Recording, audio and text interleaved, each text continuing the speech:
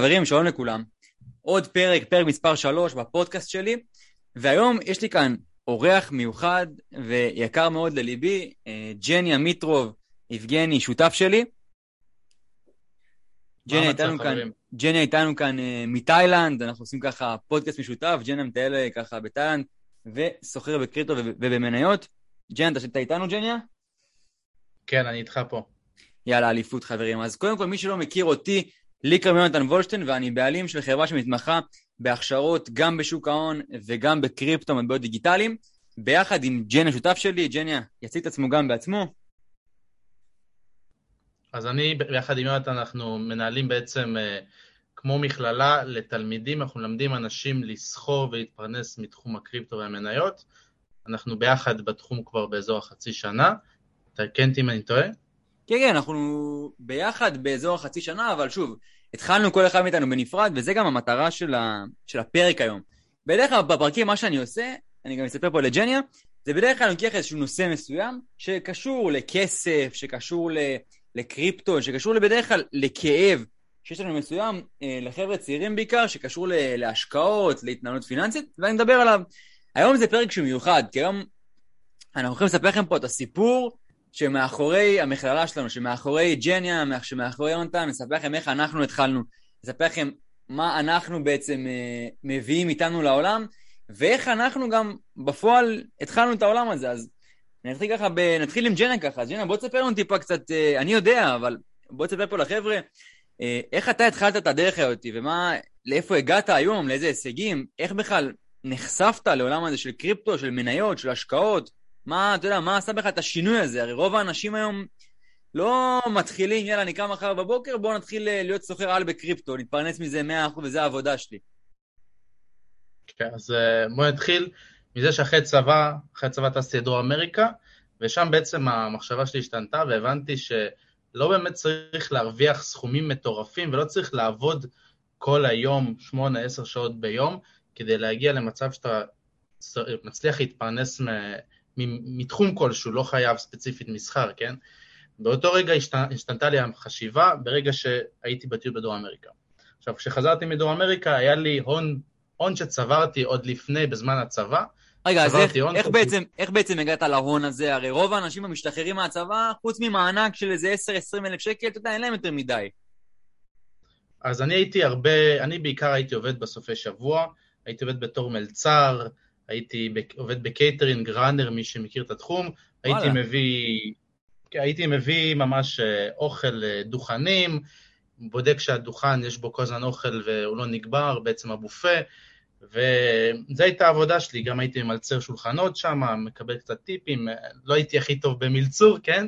אבל הייתי מקבל גם טיפים מזה לפעמים, וממש רוב הכסף שלי בתור חייל הייתי חוסך. באותה תקופה לא ידעתי להשקיע, לא ידעתי מה זה להשקיע, אבל כן ידעתי לחסוך ולשמור את הכסף בבנק. שזה שלב, סליחה שאני אציע אותך, אבל זה באמת שלב אחד לפני ההשקעות, כי תמיד אנחנו מדברים על זה, גם אני וגם אתה, גם באינסטגרם, גם בכל הסושיאל מדיה שלנו, שתמיד אנחנו צריכים להתחיל, אתה יודע, להתחיל מחיסכון מסוים, מתחילים לחסוך, ברגע שאנחנו מצליחים להגיע למטה שאנחנו בעצם עם תזרים חיובי, שיש לנו איזשהו חיסכון טוב, אז אפשר בעצם להתחיל להשקיע את אותו סכום שהגענו אליו מהחיסכון. בדיוק. אז גם בתור חייל, הייתי מצליח לחסוך כל חודש 2,000-3,000 שקל כל חודש. במשך 3 שנים, זה כבר סכום יפה מאוד שמצטבר למשך 30 חודשים, כפול 3,000, זה סכום כבר יחסית נחמד שאפשר לצאת איתו החוצה. והייתה לי אופציה לבחור, או להמשיך לימודים, אני לפני הצבא למדתי 2 של תואר, ואחרי צבא הייתי צריך להמשיך את התואר. וואלה. החלטה, או להמשיך... איזה תואר? בהנדסת חשמל. יש לי 80 נקודות זכות בתואר הנדסת חשמל, שלא סיימתי את התואר בעצם. אז אתה בכלל התחלת מכיוון של ללכת בכלל לתואר, זאת אומרת, בהתחלה, אם אני מבין נכון, אני אפילו לא ידעתי את זה בכלל עליך בהתחלה, את המלצור וכל הדברים האלה, ואנחנו כל היום אחד בתחת של השני, אז אתה התחלת בכלל מדרך מהמסלול, מה שנקרא רגיל, של ללכת, לעשות תואר, נכון? כן, זה בעיקר ההורים דחפו לתחום הזה, אמא שלי אמרה, צריך ללמוד תואר, ככה מרוויחים כסף, אתה צריך להיות שכיר, בכלל לא היה בראש אופציה של להיות עצמאי, או להיות אחראי על הכסף של עצמך. תמיד היה אופציה של לעבוד אצל מישהו, לעשות תואר מהנדס כלשהו, ואז לעבוד בזה, להרוויח את ה-15-20 אלף, כמה, 25, תלוי איפה אתה גר, ורוב האנשים שלמדו איתי, מה זה רוב? כל האנשים חוץ ממני המשיכו לתואר, כיום הם עדיין מחזירים את ההחזרים של התואר, הם עדיין הם אמורים לסיים אותו ממש עכשיו את התואר שלהם, ויש להם את החובות שהם צריכים לשלם, בסופו של דבר אין להם, בוא נגיד ככה, אין להם יותר מדי כסף בבנק, ואני מצד שני בשנתיים האחרונות התמקצעתי בעיקר בתחום השנתיים וחצי האחרונות, התמקצעתי בעיקר בתחום הקריפטו. אז הסביבה שלך בעצם הגיעה גדלת עם סביבה שכולם המשיכו בעצם לתארים כמו כולם בערך, ואתה היית היחידי, סתם אני רוצה רגע להבין, מתוך הסביבה, שמה שנקרא הלכת קצת נגד הזרם. כן, אני היחיד שהלך נגד הזרם, וכביכול אנשים לא האמינו שזה אפשרי.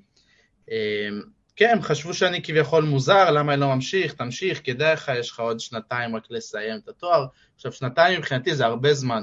תחשוב, שנתיים להשקיע במסחר, או שנתיים להשקיע בתואר, זה מעדיף להשקיע שנתיים במסחר.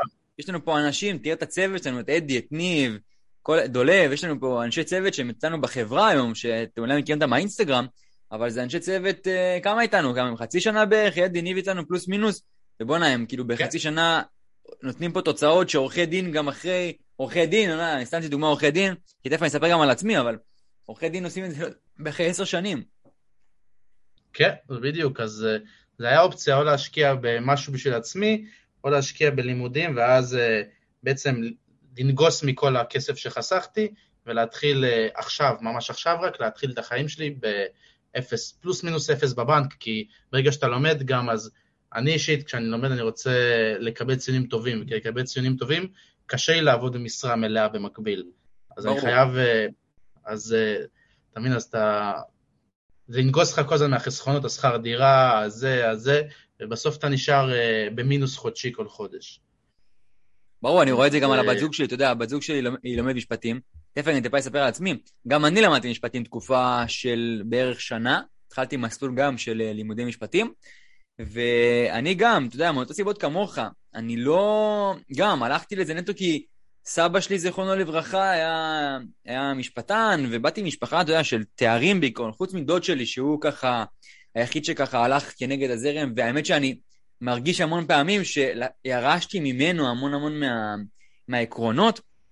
חוץ מזה, אתה יודע, אמא שלי, ההורים שלי גרושים, תכף אני אספר על זה קצת, אבל אתה יודע, אמא שלי תארים, תואר ראשון, תואר שני, תואר פה, תואר שם, קורסים, עניינים, תמיד דחפו גם אותי ללכת ולעשות תואר, ועובדתית, גם אני עשיתי תואר. כאילו שתדע, לא סיימתי אותו, אתה נראה לי סיימת את התואר שלך, ואני לא סיימתי, אני אחרי שנה, אתה יודע, הבנתי שכאילו, אין, המקום הזה לא בשבילי, כאילו אני בפנים הרגשתי, וגם דיברתי על זה לדעתי בפרק הקודם, שאני עושה משהו, אתה יודע, שאני לא שלם עם עצמי, משהו שאני אומר לעצמי, בונה, יש לי את היכולות האחרות שלי, ואני הולך כאילו בעשות תואר הזה, אתה יודע, זה היה מצחיק כזה.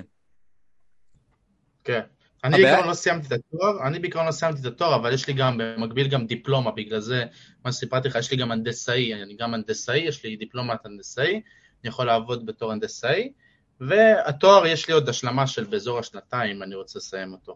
הבנתי, ותגיד לי רגע, אם עכשיו דיברנו טיפה על ההתחלה, על התואר, על הצבא, מה בעצם היה נקודת התפנית שלך מהרגע שאתה יודע, שאתה מבין, אוקיי, עשיתי תואר, היית גם שכיר, אבל אני זוכר נכון, שהכרנו נכון?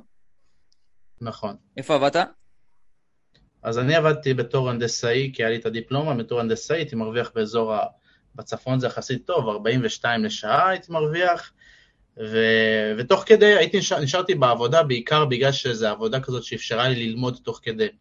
אז היו לי באזור 3 שעות כל יום שיכולתי ללמוד. עכשיו, בהפסקות, לדוגמה היו הפסקות, ורוב הצעירים שעבדו איתי היו בגיל שלי, כולם יוצאים להפסקות כל פעם, היו הולכים בוא נעשן סיגריה, בוא נלך נשחק זה, בוא נראה סדרה, לא יודע, כל מיני כאלה. כן, כל מיני שטויות כאלה. כל מיני שטויות שמבזבזים את הזמן, ואני בזמן הזה הייתי הולך ללמוד, למדתי בהתחלה, התחלתי מתחום המניות, ואז חבר ששכר באזור 3 שנים לפניי, אז הוא אמר לי, תסחור יותר בקריפטו, זה יחסית יותר קל, כי אתה צריך פחות להבין בתחום החדשות, אתה צריך יותר ניתוח טכני, ואז הוא עשה לי סוג של כזה הסבה מהתחום, למדתי הרבה ניתוח טכני, הוא אמר לי מה ללמוד, גם ראיתי הרבה סרטונים ביוטיוב, הרבה עשיתי ניסוי וטעייה בעצמי גם, וזה מה שנשארתי בעבודה, כי זה אפשר לי בעצם 3 שעות ביום ללמוד, וגם בבית כשהייתי חוזר, הייתי גם לומד כמובן, כן, פשוט אהבתי ללמוד את זה, כן? זאת אומרת, אתה, אם אני מבין אותך נכון, היית עובד במשרה מלאה, מהבוקר עד אחר הצהריים, ואז בערב, בזמן הפנוי שלך כביכול של הערב, היית מתעסק בללמוד, אתה יודע, ללמוד קריפטו, ללמוד השקעות, ללמוד כל העולם הזה.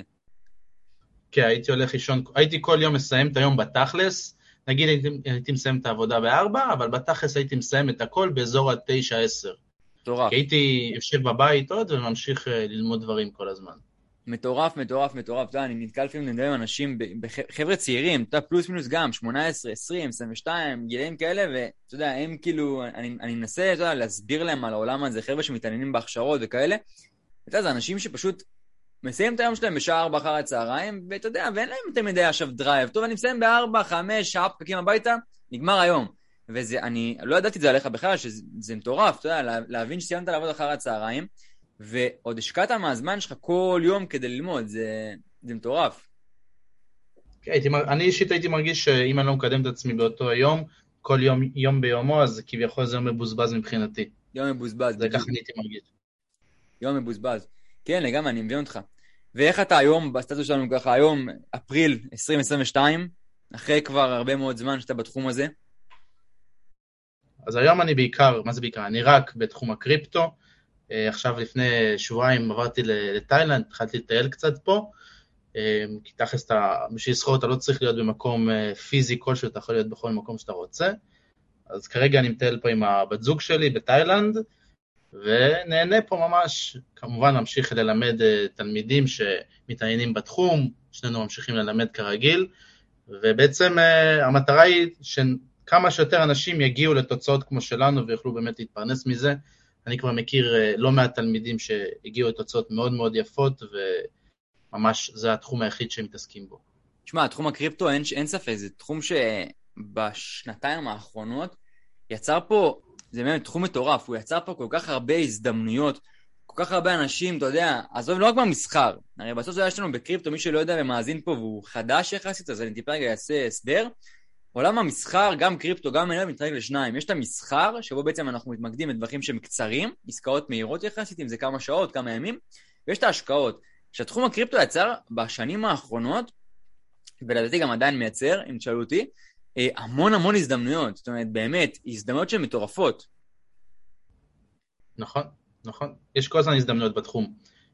אליפות, איזה יופי. אני אגיד לך מה, אני התחברתי מאוד להתחלה שלך, כי התחלתי איתך, בוא נגיד, כמעט מאותו דרך. גם אני, אתה יודע, לא באתי, סיפרתי לך את זה גם, לא באתי מאיזשהו בית שגדל על השקעות יותר מדי, אתה יודע, חוץ מסבא שלי, שמאז שאני קטן, אתה יודע, למדתי מה זה לחסוך כסף, ולמה, אתה יודע, הביא לי דמי כיס 20 שקל, טוב, בוא נשים 5 בכיס, עוד 15 נבזבז, אתה יודע, כדי לשמור תמיד מה שנקרא, אתה יודע, לשמור את הכסף, אתה יודע, שיהיה לנו תמיד להתקיים. אני באתי עם בית של הורים גרושים, אתה יודע, גדלתי בלי אבא, אני לא בקשר עם אבא, גדלתי רק עם אמא שלי, וגם אני, האמת, אני אמרתי את זה מקודם, מהצבא, התחלתי כבר, אתה יודע, להתעניין בעולם ההשקעות. התחלתי בכל כך הרבה דברים, אם זה בלחפש ממש עוד מקור הכנסה, כי אני אומר לך, אני תמיד מאז שאני צעיר, אני זוכר את עצמי, אומר לעצמי, אני רציתי ללמוד, לייצר כסף בעצמי, היה לי את זה בתוך המוח, איך אני, מה שתקרא, מייצר את הכסף הזה לעצמי.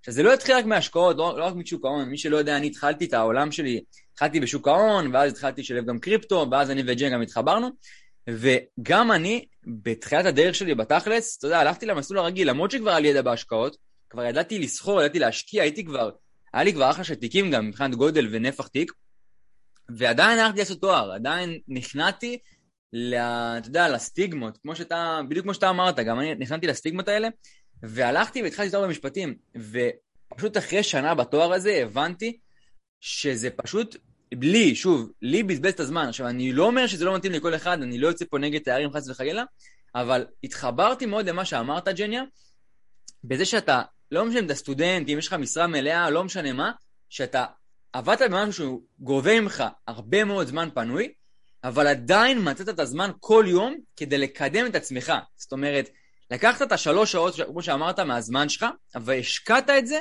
בנפש שלך, בעצמאות של ג'ניאל של עצמו, כדי לקדם את עצמך. והנה, תראה, אתה דוגמה חיה, וזה למה גם אתה שותף שלי, וזה למה גם אני אוהב אותך ברמה האישית, ולמה אני מעריך אותך, אתה דוגמה חיה לאנשים, שזה בדיוק מה שהאג'נדה שאני מנסה להעביר הלאה, שאין בעיה, אתם סטודנטים, אתם חיילים, אתם עובדים במשרה מלאה, לא משנה מה אתם עושים, תמיד תפנו חצי שעה, שעה, שעתיים, 3 מהזמן שלכם, כדי להשקיע בעצמכם, בלפתח את עצמכם עסקית.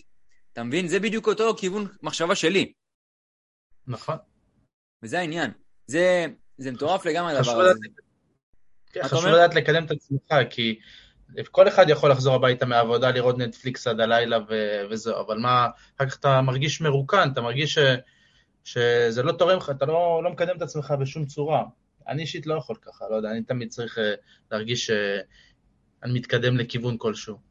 ברור. נגיד מה שבאתי לתאילנד זה היה סוג של מטרה של לצאת לטיול, עוד פעם טיול נוסף, כבר תהייתי בדור אמריקה, לצאת לטיול נוסף, וזה היה יעד שלי, וכל פעם דחיתי, עד שבסוף הגעתי אליו, וזה משהו שמרגיש כאילו שהגשמתי עוד מטרה. בדוק, אחי, ככה אנחנו עובדים, מסיים מטרה, פרקים אותה לגורמים, וטק, טק, טק, כמו צלפים, מגיעים. אתה יודע, גם אני וככה, יש לי מטרה אחת גדולה, לא משנה מה המטרות, כל אחד מהמטרות שלו, יש לי יעדים ל-2022, יש לי מטרה אחת מול העיניים, ואז אני מפרק אותה. יעד חודשי, יעד שבועי, יעד יומי, מה אני עושה, איך אני עושה, לאן אני מתקדם.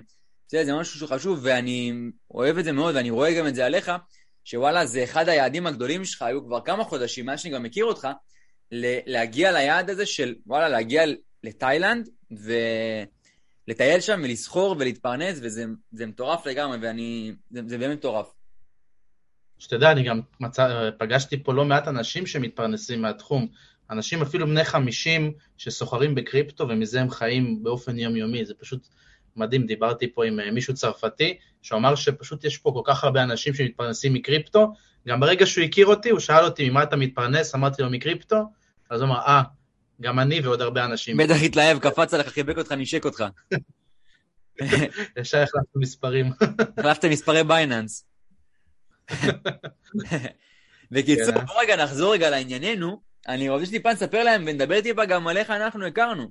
קצת שאתה יודע, כי בסוף, מי שלא יודע, התחלנו כל אחד בעצמו, זאת אומרת, כל אחד מאיתנו סוחר עצמאי, גם בשוק ההון, גם בקריפטו, ובאיזשהו שלב בדרך נפגשנו. זאת אומרת, אני הכרתי את ג'ניה שהיית יחסית קטן, נכון ג'ניה?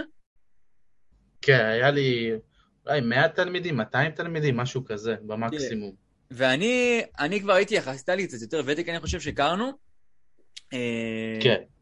גם בתחום של שוק ההון, גם קריפטו, ואז מה שנקרא, אתה יודע, אני גם אגיד את זה לצופים פה שלנו, בכנות, כאילו, אני חיפשתי, אתה יודע, אתם יודעים, ברגע שאתה מוצא מישהו שהוא משרת את אותם אינטרסים שלכם, ואנשים שמתייעצים איתי, בדרך כלל אני אומר בתחילת הדרך, שזה בזבוז של משאבים לקחת שותף, כי עסק ראשון, מה זה ראשון? זה לא העסק הראשון שלי, אבל עדיין, להכניס את שותף לעסק, בדרך כלל יש איזה יתרון ויש איזה חסרונות.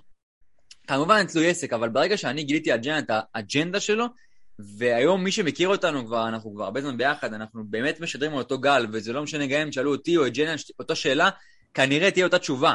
אבל אנחנו, לדעתי מאוקטובר כבר התמזגנו ביחד, ואנחנו היום מנהלים פה את אחת המכללות הכי גדולות בארץ למסחר והשקעות, גם בשוק ההון וגם בקריפטו, גם ב-NFT, וזה נטו על אותם ערכים שאנחנו משרתים פה, שזה באמת להביא אנשים מכל מיני מצבים בחיים שלהם ולשדרג אותם מה שנקרא, כי בסוף, תקן אותי אם אני טועה ג'ניה, איך שאני רואה את הדברים האלה, שוק ההון, קריפטו, מסחר השקעות, אני רואה את זה ככה שצריך להשקיע בגג, בוא נגיד 3, 4, 5 שעות בשבוע, גג, שעה ביום, כדי באמת לטפל את העניינים האלה, להתפרנס מזה, ולשלב גם שוק ההון, גם קריפטו, גם מסחר, גם השקעות, כל הדברים האלה ביחד, כי בסוף רוב האנשים היום, הם לא מצליחים להבין שהם רודפים אחרי הזמן של עצמם. עכשיו בסוף, אני אגיד לך את האמת גם עליי, אני לא עובד בשביל כסף כבר. ברוך השם היום כבר הרווחנו מספיק כסף, הרווחתי מספיק כסף. עכשיו כסף זה לא שאני אומר אני לא רוצה להרוויח כסף, כן, אני ברור שצריך עוד כסף וזה, אבל בסוף כסף מאפשר לנו זמן, בסדר? כסף וזמן זה שתי פקטורים שהם הכי מטורפים בעצם בחיים שלנו של אנשי עסקים. וכשיש לך הרבה כסף היום, אתה יכול לאפשר לעצמך שיהיה לך יותר זמן פנו לדברים שאתה רוצה, ואם זה על ג'ניה נגיד היום שהוא לדוגמה, קונה את הזמן הזה בזמן בתאילנד, שהוא יכול לייצר עצמו איזושהי הכנסה מהקצה השני של העולם, שזה יתרון.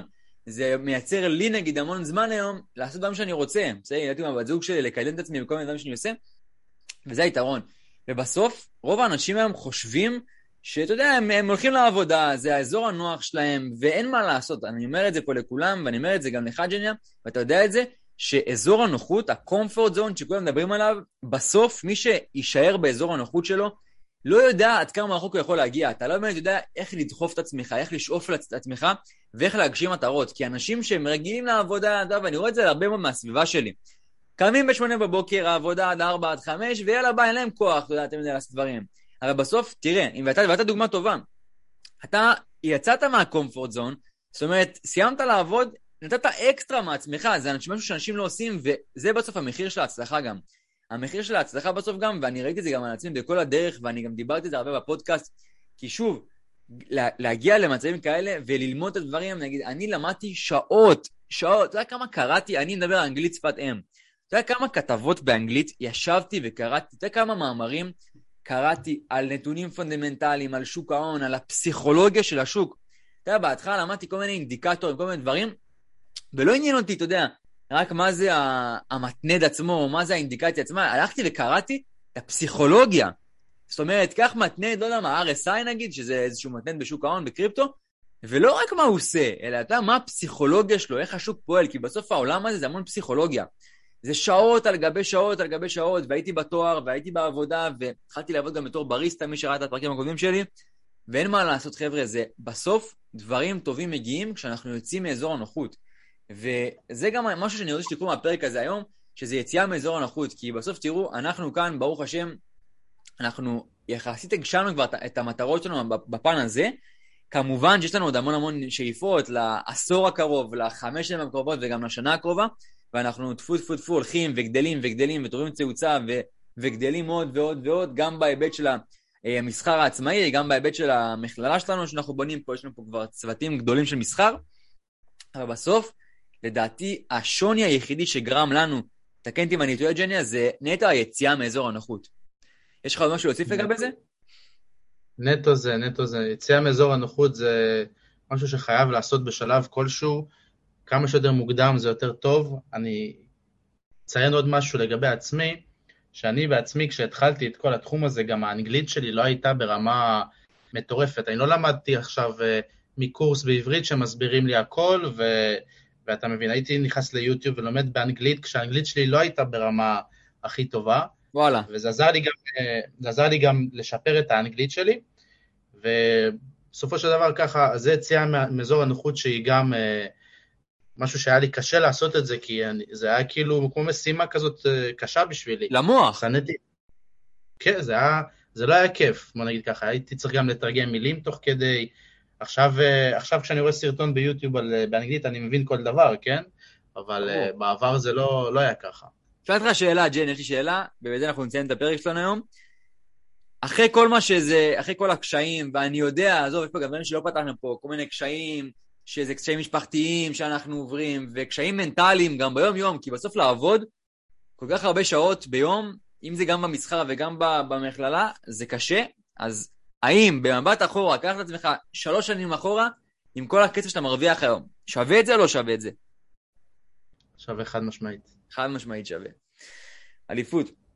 טוב חברים, אז זה בעצם הגענו לסוף הפרק של היום. זה היה פרק ככה טיפה שונה מהרגיל, אז אם אתם רוצים לחפש לנו ולעוד תוכן בחינם, בנושא קריפטו, בנושא מניות, בנושא השקעות וכסף, או סתם בא לכם לראות את התוכן שאנחנו מעלים, יש לכם כאן לינקים לשתי העמודים שלנו כאן למטה, תלחצו ותגיעו לנו באהבה. אז חבר'ה, ניפגש בפרקים הבאים. יאללה חברים, היה נעים להכיר.